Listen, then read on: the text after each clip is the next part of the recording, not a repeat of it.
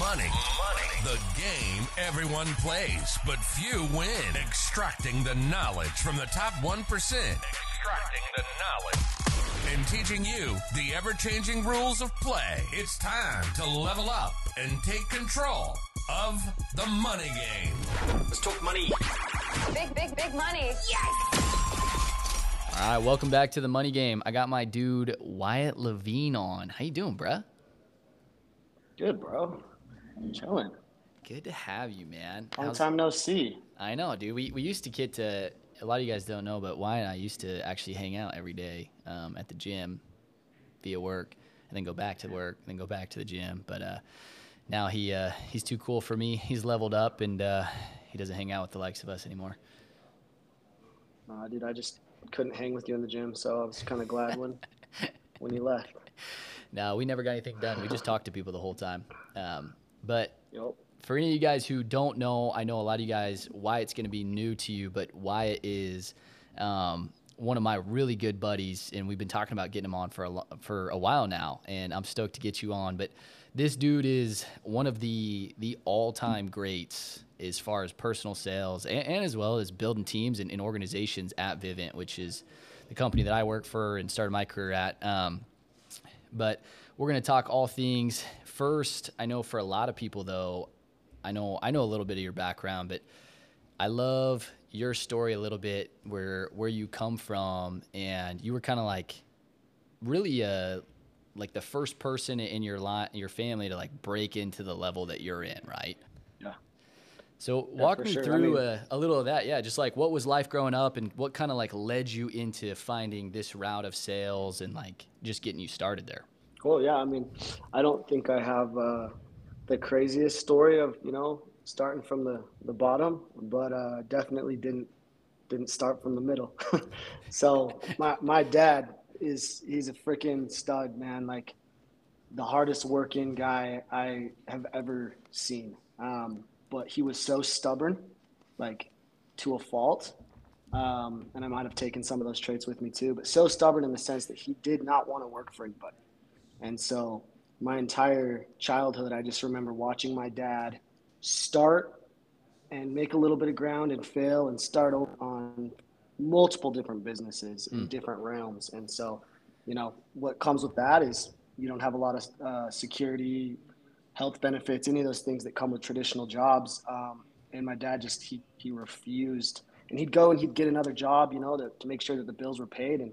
And then he would kind of slowly start phasing towards another little side hustle. And he would get to a point where he thought he could take that full send, and then it wouldn't work. And then we would start the cycle over. So long story short, I didn't come from much. But when I found Vivint, it was funny, being that the entrepreneur that my dad was, he was in full support of me going and trying it. That's cool. He just didn't think I would make a lot of money. He was like, look, I want you to do this. I want you to go and get your ass kicked, build some character. I want you to have real expectations that you're probably not going to make the money that they're saying that you will, which, I mean, looking back, was probably the best thing he could have told me, to put a little chip on my shoulder. Yeah. But yeah, I mean, it's definitely come full circle. Dude, 10 years later. I want to talk to you a little bit about that, because I think, everybody just has paths in their story that like leads into the stacking of development skills and personalities and paradigms that, create you. But when you came into Vivint, did you think, was your vision as big of like, man, I can be that guy that you eventually became, obviously, setting records and being a top rep, like coming in, what was kind of your expectation coming in, and how did you view the space and just money in general? No, I definitely didn't think. I mean, actually, this is my 11th year in the industry. I had no intentions of being here this long. My thought process was, and I was working in a retail store, selling like fitness equipment, treadmills, ellipticals, whatever. Yeah. Which came with next to no commission. It was mostly just hourly and little spiffs if you sold like warranties, right? Mm-hmm. So, and I did good with that. And that was the only thing that kind of gave me any evidence that I might be able to translate that into door to door. I thought I knew what sales was, but retail sales and direct to consumer is like just a whole different world. Yeah. So I told myself I'll probably be decent at it, and I'm going to give it a year. I'm going to just, give it my all for a year. If it goes well, I'll do it for the next 3. That's how much longer I had in school. So that was like no longer than 4 to 5 years max. And kind of like maybe my second, third year into the industry, I had some advice given to me that like really was a paradigm shift. Yeah. From Cheyenne Thad, my mentor. So he said, I don't care how long you do this job, but you have to pretend like you're going to do this for the next 5 to 10 years, because you can always pivot. And this was like the best advice that I ever got in wanting to kind of like develop and grow long term, is you can always pivot. If something comes in and intercepts your path and is just like, you can't pass up the opportunity, there's nothing stopping you from just pivoting. But what you can't do is make up for lost time. And you will treat the job a little different. You'll make different decisions. You'll have a different strategy if you know you're going to be here in another 5 to 10 years, as opposed to just year by year. And so that's what I did, is I just started pretending like I'm going to be here for 10 years, making the decisions along the way as if I would be, which helped me propel. Now that I'm here, I'm like, I'm so glad I took that advice, because otherwise, you know, I'm still scratching my head 10 years later thinking, how do I get to where I want to be? Dude, I honestly, I like that a lot. And I feel like I've seen, just in my experience at Vivint, which I haven't even done 10 years yet, but I feel like everybody who's at the level you're at or is pushing towards that level, like, to really, really get somewhere big, you almost have to have a longer time horizon, because you make different decisions in the way that you seed things, the way you set stuff up, the way you build a foundation, the way you approach training and skill development and your investments and your process. It's so much different than when you're like, I'm going to optimize these next 4 months. Yep. But for you, right? Like you can go half-ass things.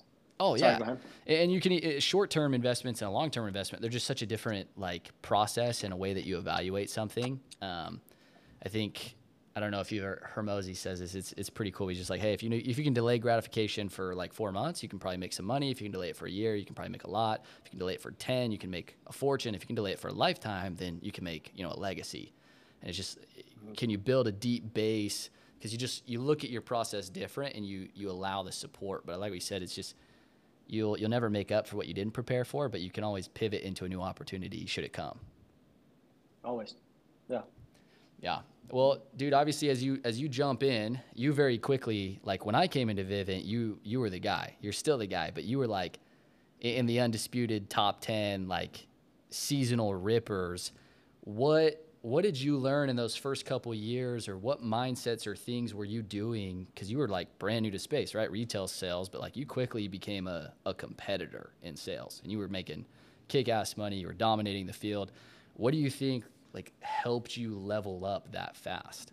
Dude, it's like the most cliche thing, but like, I don't think I understood just your like self-expectation and the mentality that drives the action and drives the results. I mean, Vivint's so big, right? Thousands of sales reps, tons of different divisions, different leadership. It's almost like 15 companies within one company. And so I used to just look at the top guys and I would think like, yeah, well, they've got, you know, better resources, better training, different avenues, different tools.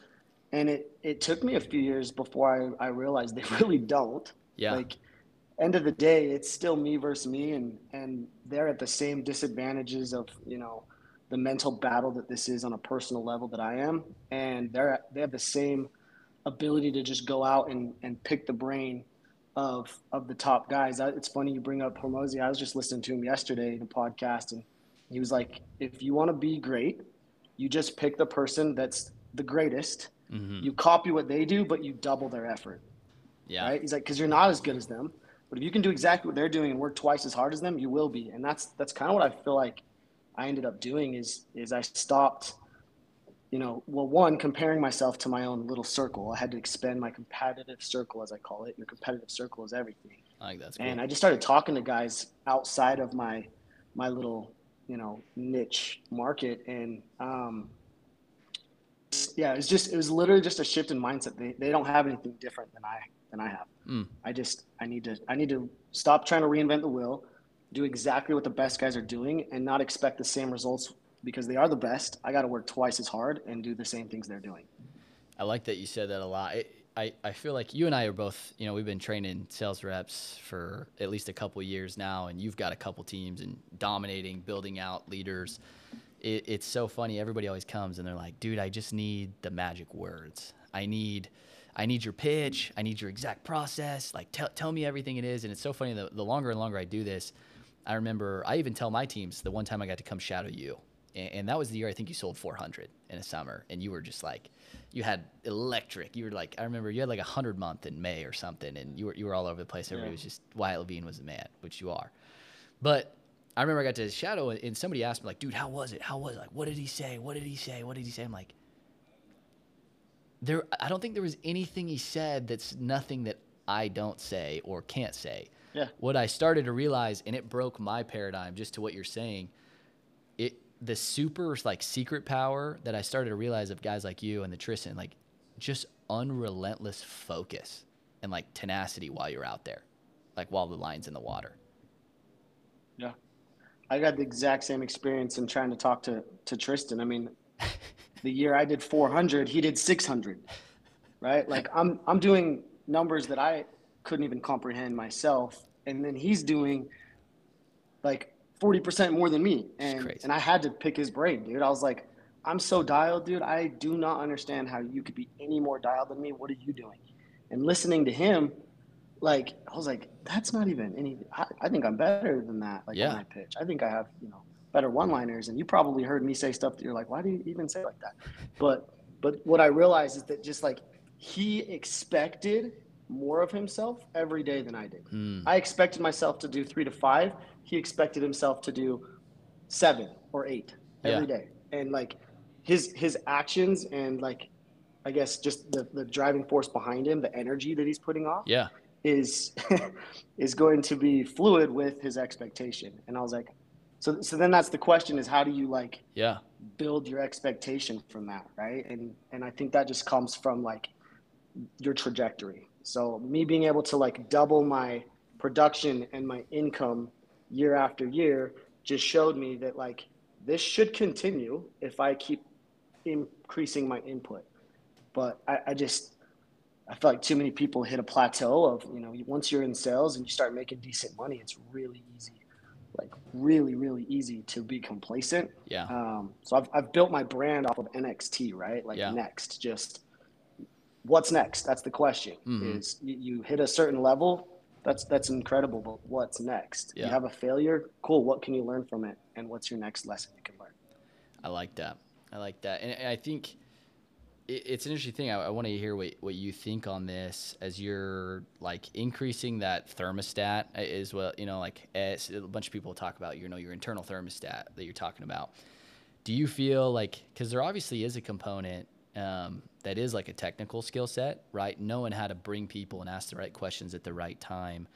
And I found, at least personally, when I'm training guys, for you guys listening, Wyatt's 10x what I am at Vivint. He's much more successful. So this is the dude.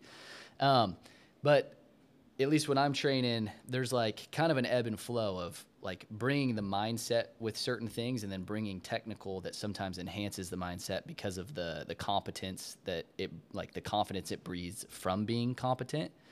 When you're training people, how much are you attacking just like belief versus some of just the technical aspects? So I do a training at Vivint, and I do this almost every year. They ask me to do it just to kind of put it in perspective for people that aren't in the space. I make a bold statement that I say, if you can sell 100 accounts, you're already there, technical skills wise, to sell 300. And anytime I say that, it's to a lot of people like, what? No, how would that make any sense? Like, so for people wise, not again, at Vivint too, what income wise? That'd be like 75 to 280, 75 grand to 280 in a month, in 4 months. Correct. Yeah, that's a gap of like gap, I would say like of 4,000 sales reps, like well over half of them are going to do 100 accounts. Top 3% are going to do 300, right? Like we're talking about 70K in income to over $250,000 in income. But the gap there isn't made up on technicality at all. Like it's strictly mindset, self-expectation, time management, like there is strategy for sure in, who you prospect and present, just being more dialed on your processes, having your non-negotiables, and how strict you can follow that. All of those things are what makes up that difference. Technical skills, sales skills. Dude, if anything, I think I got worse at my technical skills, because for me now it's just a race of time, and I know how to be efficient with my time. And some of the things that are technical skills that you would, try to focus on, I would brush over because it takes too much time. Right. And so my sales process got cut in half, which means technically I'm cutting out some of the technical skills that you learn to learn, to sell this product. So, yeah, it's one of those things that I don't know if people will fully ever believe when they hear me say that until they get there. Yeah. And then I have people reach out to me after the fact, and they're like, dude, you weren't kidding. But I didn't realize that until I actually got there myself. That's that's an interesting concept too. Just and this is something that I've become more and more aware of, and I feel like anybody who's starting to lead and hit bigger numbers or run teams and get systems in place, the time management side, I feel like that's a super, when people first get into sales, it's all like the idea of persuasion and influence, and it's so much of that. But I feel like a lot of the volume is so much on a time management side that it's tricky because everyone gets so obsessed with the technical. But like you're saying, right, there's like a $190,000 income gap between basically time management and mindset, making all technicals the same. So for you, what are some of the things that you're doing when you're out there, you're teaching guys, how are you booking time management? What are some of your frameworks or strategies that you're using throughout a day? So, I mean, part of it's just, being dialed in your, again, it's so cliche, but your morning routine, right? I'm not the guy that says I wake up at 6 a.m. and takes a cold shower and, does X, Y, Z, but I know the things that are going to distract me. I know the things that are going to take my attention away from my main moneymaker, right?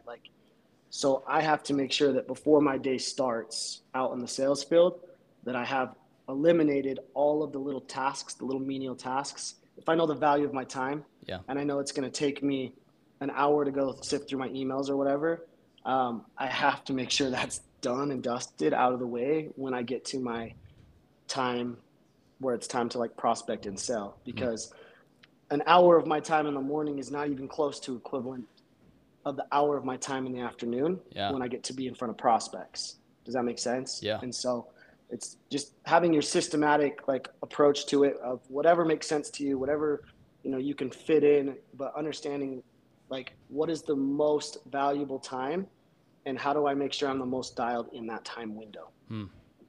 Makes sense. Really just eliminating anything that could pop up in your high value hours in prepping for that. Absolutely. I like that. Now I know obviously, dude, you've had a crazy personal sales career that's created a lot of income. And with that, obviously one of the purposes of this podcast is not only just how to build businesses, but then when you're making money, how do you start to use it? And so I know that's a big conversation kind of permeating throughout all of Vivint right now with all these people, some stock money in the air, all these different people have this money. At what point did you start, as you were making money, start investing, or did you make some bad decisions first before you started learning to manage your money? How did you start to learn that side of it?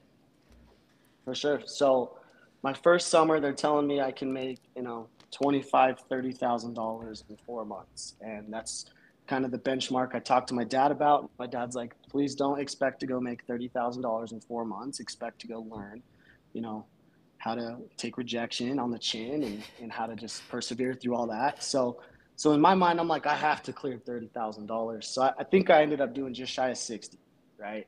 And when I got into the space, I was dead broke. So realistically, I've got less than $60,000 to my name because I'm spending money throughout the time I'm making it, right? So I've got about $50,000 to my name. I have a buddy that's more of a mentor, and he's like, dude, I have this investment. This guy does some real estate investing. He doesn't typically take on new investors unless they're friends or family, but I'm going to go meet with him. And I think if you come and you're sitting in the meeting with me, there's a chance he might let you invest. So just come along and we'll see what happens. So I go in there with, in my mind, I say, okay, if I've got $50,000 to my name, I can probably, invest 30. I don't think I need more than 20,000 to get me kind of through. Yeah. You know, I'm just single, you know, renting a room in my friend's basement, like going to college. I don't have a ton of expenses. So I go in and the guy, he's like, you know what? It's crazy timing that you're asking right now, because I right now have somebody that's trying to pull out. So I'm okay to replace this, but I have a minimum of $50,000.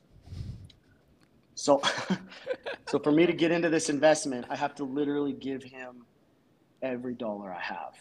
And like stroking that check, man, I was so scared.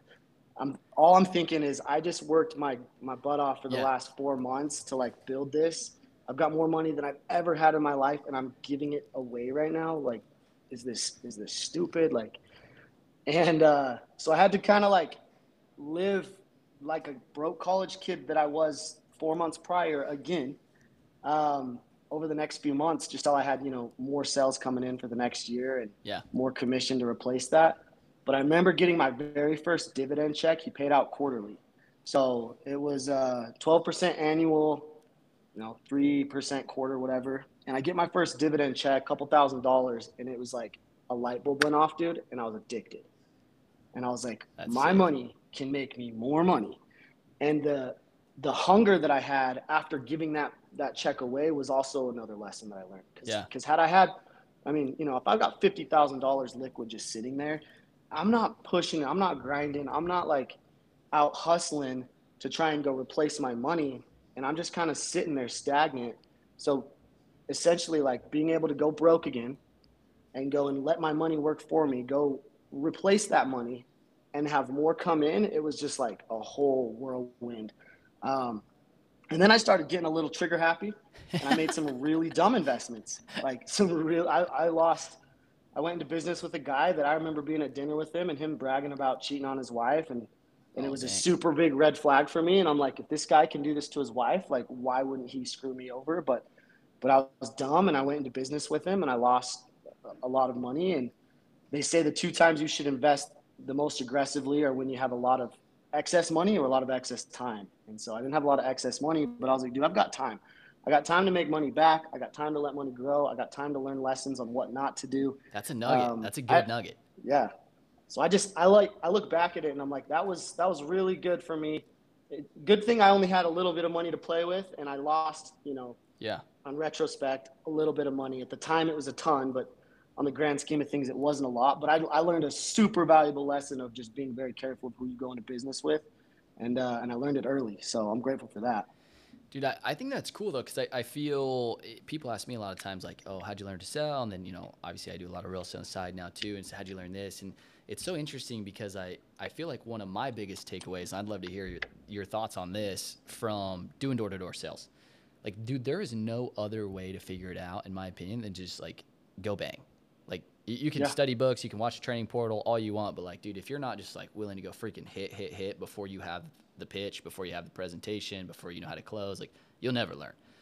And I feel like that served me so well when I started going into deals, where, like, my confidence level of, like, I don't need to know everything to go, like, try this out, which obviously I've had some similar experiences where you start to then realize, like, oh, that's the shit, like, I really should double check on and triple check, and I should have an attorney look at this, and we should have a realtor look at this. Like, these are the ways you vet the deals. But I'd be interested, do you feel like the success you had and kind of your learning process in door-to-door translated into your ability to then go, like, figure out how to invest? Yeah. I mean, again, losing money sucks, right? But I don't think you're going to find anybody that has made money investing that also hasn't lost money too. Like, nobody's batting perfect. Nobody's going out and just only deals they've ever made, they've profited. Yeah, you just got to go figure it out. It was an expensive learning curve. I think I could have figured it out without losing as much money. Yeah. But that was just my mentality, is I wasn't trying to, like, just count my pennies and dollars. I was just like, go make more of it. There's always more to be made. And if I lose it, I lose it, and I can go replace it. No, I think that's good. And especially in our space too, I think sometimes we see people either get, like, crazy aggressive on the, like, max out their lifestyle, or they just, like, hoard on to stuff. I feel like I've seen a lot of both, where it's like, dude, I work so hard in the summer, I'm just going to, like, make sure I'm good. Or, man, I work so hard in the summer, I'm just going to enjoy every dollar of it.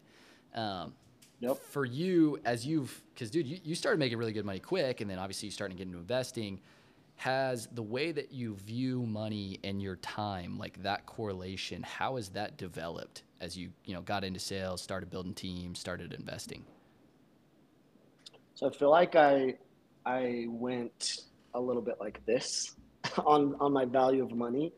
I mean, early in my career, it was just like not having much, not coming from much, never getting to see people other than my friends, enjoy the finer things of life. So my value of money was just so high, every dollar, right? And very quickly I started to, like you said, I started making pretty very early on, and it just slowly diminished. And all of a sudden I'm like, dude, I can just go print money. I've learned a skill set. I have the resources. Like, it doesn't matter. And I'm not even checking my bank account. Like, I'm just being reckless, if I'm being like very frank with it. I mean, I'm in my like mid 20s now and flying around, just living my best life. Right. And the value of money was so low. What happened was I went out and I started getting into real estate. I bought a house for myself, which was 4x my mortgage that I was used to. That same year, 2 more Airbnb properties, and paid taxes on my biggest financial year I've ever had without having a lot of real estate knowledge on how to kind of like help myself in taxes. Yeah. So in 1 year, it's sickening how much my bank account changed. And all of a sudden I was back to like one of the most broke positions I'd ever been. Mind you, I had assets, right? Like my net worth was high, but my liquid cash was so scary low, like made me uncomfortable low. And it was like the value of money started to kind of go back up. Yeah. And then I understood and I appreciated like nothing's guaranteed. Yes, this skill set will translate into, a lot of other things in life. And if the company I work for were to go under, I would be able to go and make money. But I don't have the cruisy, coasty, like paychecks coming in, just kind of doing my thing on autopilot mentality anymore. This could be taken from me. Not that I'll ever go broke again, but I'm going to have to go back and grind. So the value of money, I think it's relevant to your current circumstances, but it's like the richer you get, the more people you get in contact with, the bigger investment deals you get brought into, the more poor you feel. It's that same saying as like the more you learn, the less you know. Yeah. The more you make, the poorer you feel, because you just start to be introduced to people that just their income just is so much greater than yours. The investments that they're wanting to bring you in on, and you're like, well, I have this much to work with. And they're like, that's not even a drop in the bucket, buddy. We're looking for this. Yeah. How do you guys have that type of money? This is crazy. Dude, that makes a ton of sense to me, because sometimes and I'm sure you get this, like I'll have a rep come and they're like, dude, it'd be my wildest hopes and dreams to be where you're at. I'm like, dude, I'm broke. Like, I'm nobody in the grand scheme of like the economic game. There are people that do what my entire net worth is in a month, like easily on repeat. That would be a bad month for them, and they're pissed. But I think that's what's so fun about the economic journey, and even just like the money game, that I feel like a lot of us have this paradigm, or just like sales, I feel like it correlates so much. We just put these limiting beliefs based on our exposure of what we've seen, who we know.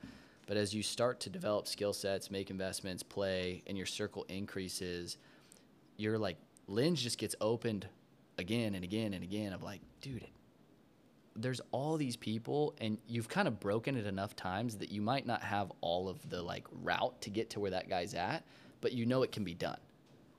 Yeah. And I don't know, like, if I know at Vivint there's a lot of great resources, but do you feel like being in the sales world that has given you access and that skill set to like go find the right mentors, and then when you're taking advice or you're meeting with people, how do you kind of vet, who's the right guy, who's a real player, who's not? Yeah, that's a really good question. I mean, it's easy for me now because the people that I take the most advice from are people I've been in business with for 10 plus years, right? Like, they've had time and time again to prove to me that they have, 1, the knowledge, and 2, my best interest at hand. So it's tough, man. Like I said, I just had to learn the hard way of who not to trust. And at this point now, like, my rule is I don't invest in something I don't understand enough to be my own like advisor. Gotcha. And there's not a lot of marketing or not a lot of opportunities, I guess, in the market that I fully understand. For me, like I've gone through lots of learning curves and learned the hard way in the Airbnb space. And so I'm to a point now where I don't really need anyone else's advice. I don't need to lean on anyone's knowledge. I don't need to trust anyone. I know myself what works and what doesn't, and I'm okay to lose because it's my own fault Yeah. if I don't. So I kind of stick to what I know, and I don't try to get too creative and too fancy with it. I've just recently had an opportunity to do an investment, which on paper just like sounds almost too good to be true and very safe. And I have people that I know and trust that are involved in it. And I didn't do it because I don't understand it well enough to be my own advisor. And so I just kind of was like, I don't know. I don't know if I feel comfortable doing that. I know I could go take the same amount of money and put it into something I do know very well, which is real estate. Yeah. Even though right now is not a great time to invest in it. I know what I'm working with. I know how to mitigate my risk. I know what my margins are. And if it works, it's on me. And if it doesn't, it's on me. Dude, I think that's a huge takeaway. I think a lot of people, if you're listening, like, dude, pull out some notes and write down like that level of discipline that you just described, right? These are people you know, people you've done deals with in the past, but you have that rule. And I think this is where people get screwed, right? This is where people like get into situations where they shouldn't be. They just get way over leveraged because they try to take something on out of FOMO. And like, I've had a mentor of mine that like FOMO is the worst investing you can do. And like, if you're moving on FOMO, like you're really like putting yourself in a dangerous, like that's where you're almost just like in gambling mode. It's just like, oh, I can win it back. I can win it back. I can win it back. Yep. You might as well go to Vegas and just get on the tables, man. Yeah. But like you being able to say like, dude, I don't understand enough. Like that's my rule. If I can't be my own personal advisor, then I'm just not going to do it. That takes a lot. Do you feel like that was just learned from doing some other deals, or that's kind of just like innately been who you are? I've lost money on, I would say, like decent chunks of money on 4 different occasions. Mm-hmm. And all 4 of those were things that I did not know much about. Gotcha. I had to fully just trust the person I was going into business with. And it's not, I mean, one of them was like red flag. Why'd you even do business with this guy? You could have seen that coming, but the other 3 weren't. Yeah. The other 3 were like very trustworthy, like intelligent people. Mm-hmm. But I didn't understand it. So I didn't know the right questions to ask, which is huge, right? Like if you don't even know what questions to ask, that's your first sign. And I'm not saying that like you don't ever invest in anything you're not an expert on, but go figure more out about it, right? Yeah. Like there's plenty of avenues to go and educate yourself. Go and do that first. And then, you know, there's always going to be another wave. There's never just going to be, this is one time only. If something comes across your desk and it's something you're interested in investing in, but you don't understand it, there will be more opportunities, but take it upon yourself. Go learn about that. Mm-hmm. Go figure out what questions to ask, who to ask, what to ask, when, all of it, why. And then when the similar opportunity comes by, like you at least know what you're looking at. Mm-hmm. That's a huge takeaway, right? Like there's always another deal. There's always another real estate deal. Yeah. There's always another property. There's always another investment. There's always another startup. There's always another unicorn or opportunity or angel investment. Like if you hear about it, something that I've found super helpful. I don't know if you've ever like heard of the term funnel hacking. Anytime I get super interested in some topic of investment that I'm like, dude, I don't know anything about this. I'll literally just go personally put myself on like every email list of any person I can find that does that, and just try to see the marketing and the sequences and get in their webinars and just be like, I don't even know what you said is such a huge piece. I don't think people like, if you don't know what questions to ask, you don't understand it enough. And so like you need to go get exposed enough to the information that you at least know what questions should I be asking? What's the lockup? What's the term? Who's doing the financing? Who's the key players? You know, where's the location? What's the demographic? Whatever it is, like you need to have some like keyed up information that you've at least been exposed to before you jump into something. But something I also learned, and again, the hard way, is if you don't have a ton of money, you've got some money. There's levels to this, right? There's a totem pole. Totally. The best deals are coming to the guys at the top of the totem pole. Mm-hmm. By the time it gets to you, they've already gone through all the smart people that backed out, that aren't down. By the time it gets to you, now they're just looking for bottom of the barrel, someone that they can sucker. Yeah. Right? And so if you don't have a lot of money to gamble with and you can't like lose this money, you're probably at the bottom of the totem pole and you're probably getting leftover deals. Dude, So, that is such a golden takeaway. And I know we've talked about that before. I'm so glad you said that, though, because so many people start making a little bit of money and somebody that doesn't really know them. And they're like, man, I have this crazy opportunity. I'm like, dude, if this guy doesn't know you and you're not worth a ton of money, what is the likelihood that you're the first person he came to? Pretty slim. Like, I hate to bust your ego, but like, it's pretty slim. Like, I'm sorry. the smart people already said no, and that's why it's in front of you. Yeah. Well, dude, I do want to backtrack a little bit just as we're kind of finishing up. We would be remiss to talk about if we didn't cover this. Obviously, you've had a crazy career as a sales rep, but you've built incredible organization at Vivint, and it's continuing to develop and grow. We would definitely want to get some of your just scaling and leadership principles that you've realized, because I think a ton of people in the sales space, and especially in the direct, door-to-door, where you're basically building your own business, the sale to the customer is very different than like leading and running sales teams and breaking and scaling. So what are some of the key things that you learned as you're building teams that really like key lessons or takeaways that actually helped you scale into teams and ultimately escape? Like, you built a business at Vivint that you now own and like you're not working in every day. Yeah. And it took me a while, dude. It was almost like a compound interest effect of, my first 6 years trying to build even a team that was sufficient that it could split and be self-sufficient, right? Like, it took 6 years to get there. And then over the last 4, 2 teams turned into 7 teams. Wow. So it's the compound interest of just one, it was me just like staying patient. But going back to the very beginning, when I told you having that mindset of I could be here 5 to 10 years, so I'm going to make my decisions as if I am. Yeah.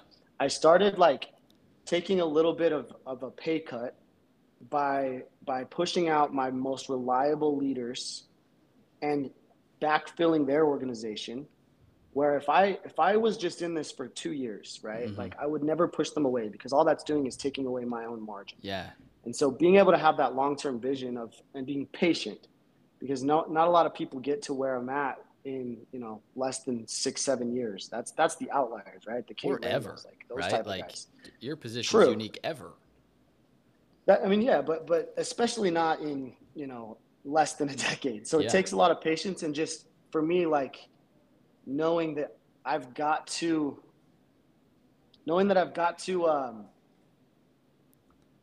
just wait this process out to where it can come full circle, and being willing to take a little bit of a 1 step back to go 3 steps forward type mindset of being able to branch guys off and backfill their resources, making sure that they have like almost that they're overpaid, right? Like the guys need to be almost overpaid and have more access to resources than they probably deserve to have, because I need them sticky, because my organization does not grow without them. So just taking care of my core guys, essentially, I would say is probably my biggest takeaway. It's interesting, because it's so real, and I feel like obviously I'm still figuring this out in a lot of capacities. So it's like I know I've picked your brain on this a handful of times over the last 6 years, but just as you're bringing dudes out, when you do split those teams and you're kind of taking that leap of faith, what is it that helps you identify like this is the dude that like this point is the point that we need to push this person, like we need to elevate this guy? And then how do you instill in that person, you're ready for this, like you need to step up to this task? In our industry, there's a lot of things that you can't really monetize the value to. We get paid for production. That's it. Accounts. That's it. Nothing else. But there's work you have to do that you can't really put a dollar amount to. Being willing to like help train guys, being willing to, be involved in meetings and spending time that there's no direct pay. Like whether you show up to that meeting or you don't show up to that meeting, you're not paid any more or less. Yeah. It may translate to higher production later. It may translate to accounts brought into your organization, maybe. But how do you really quantify, did me showing up to these trainings and participating in XYZ activity really give me accounts? That you can't, right? And so you have 2 different types of people. You have types of guys that want to be compensated for their efforts, right? They're like, hey, I've been, role playing with so-and-so. I've showed up to this meeting. I've gone to this training. I went on campus and helped recruit. I did whatever. And I'm not getting paid anything to do it. That's the wrong guy. The guy you want is the guy that says, can I please be involved in these things? Because I need to learn this. Because eventually I'm going to be in the position where I have to do it too, and I'm the one running the show. I don't want to get to that position, the lucrative position, and have to learn it at that point. That's a very expensive place to learn it. I want to learn it now, and I don't need to be compensated for it. I just know that I will be compensated for it later, and I will 10x my compensation because I've already figured out how to do the menial tasks, right? Yeah. And so I had guys that were proactive and wanting to be involved and wanting to learn the things that they're not getting paid to do. I'm getting paid to do them because I'm the manager, I'm the leader, I'm the director. They're not. They want to learn it. And I had my reps that were like, I'm going to do these things, or I have been doing these things. I'm just not getting paid for it. How do we work in my pay? So the guys that were willing to do the work without getting the pay to learn the process are now in the position where they're getting paid, and they're getting paid 10x what they would have because they've already figured out how to maximize it. That's cool. There's a lot of takeaways there. Now, just for my own, just as you do break and they do have that success, is it the next tier of like that leverage of how do you get that person to like understand those lessons that you have now? What's like your core focus when you're now, because now you're probably spending most of your time with you're elite leaders, right? You're kind of like in executive management mode. What's like your key focus to those guys now to learn those things that took you to that next level?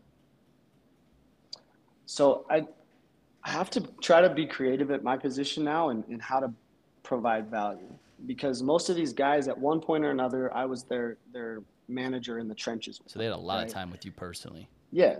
And the value that I could create was so hands-on and one-on-one and personal. I could literally see them struggling. I could take them aside and, let them shadow me for a couple hours, whatever. And just like, boom, rejuvenate them. That's instant value. They can't argue the value. At this point, it's tough, man. And it's like I'm having to almost change my job description on how to create the value, but just being willing to do the stupid little things. And, like I'm flying out on Sunday to Chicago, and it's to just go knock with some rookie reps. Like, yeah, I'm going to give the training to the rookies. That's what's really going to happen as, surface level. Where I'm really providing value, though, is to my leader, to be able to take a little bit off of his plate. And above everything else, though, is just to show him that I'm in his corner. Gotcha. That's it. That's my main goal. Like, I'm willing to fly out there and knock with some rookies.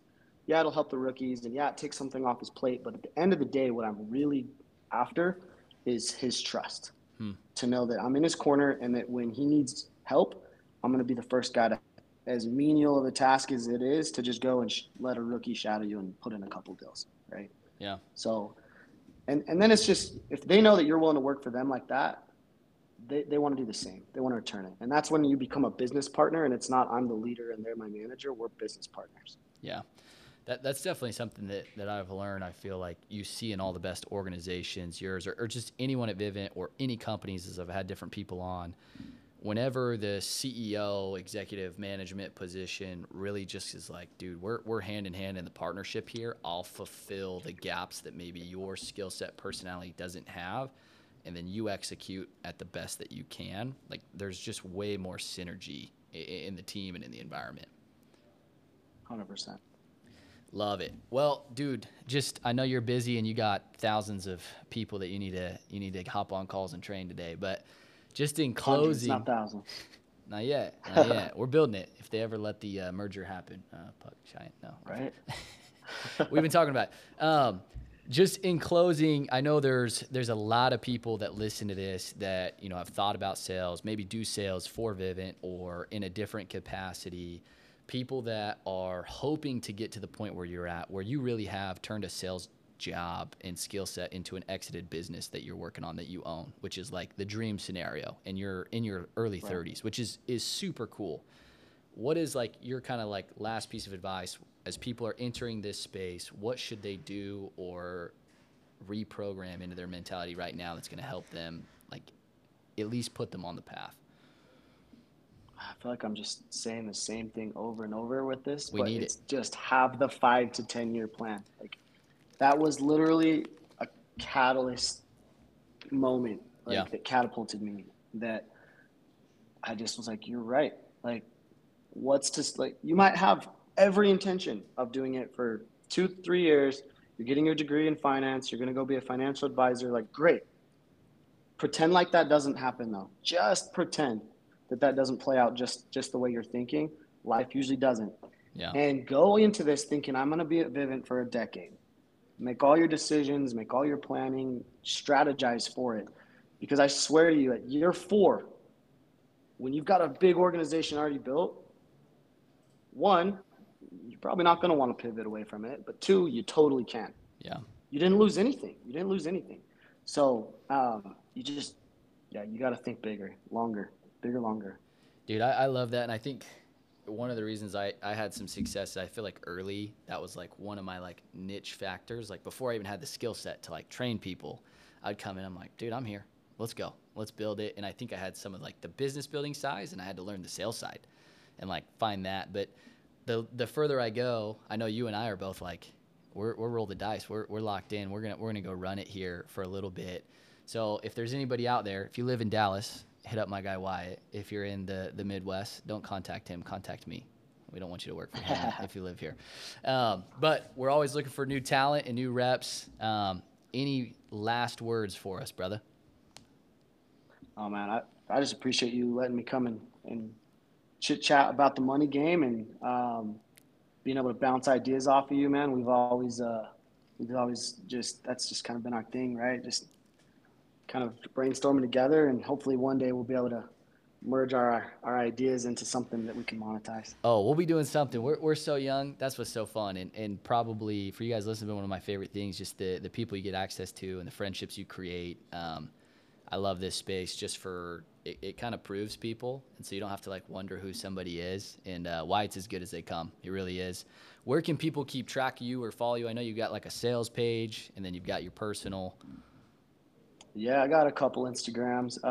My last name is Levin, spelled without the E, Levin. So I've got a personal Instagram of Wyatt.Levin.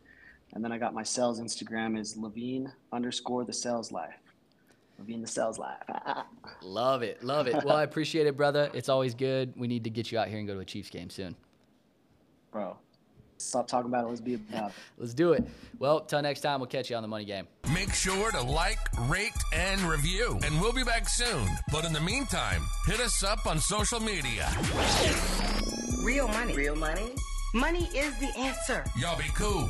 And we'll see you next time on the Money Game. Money. Yes!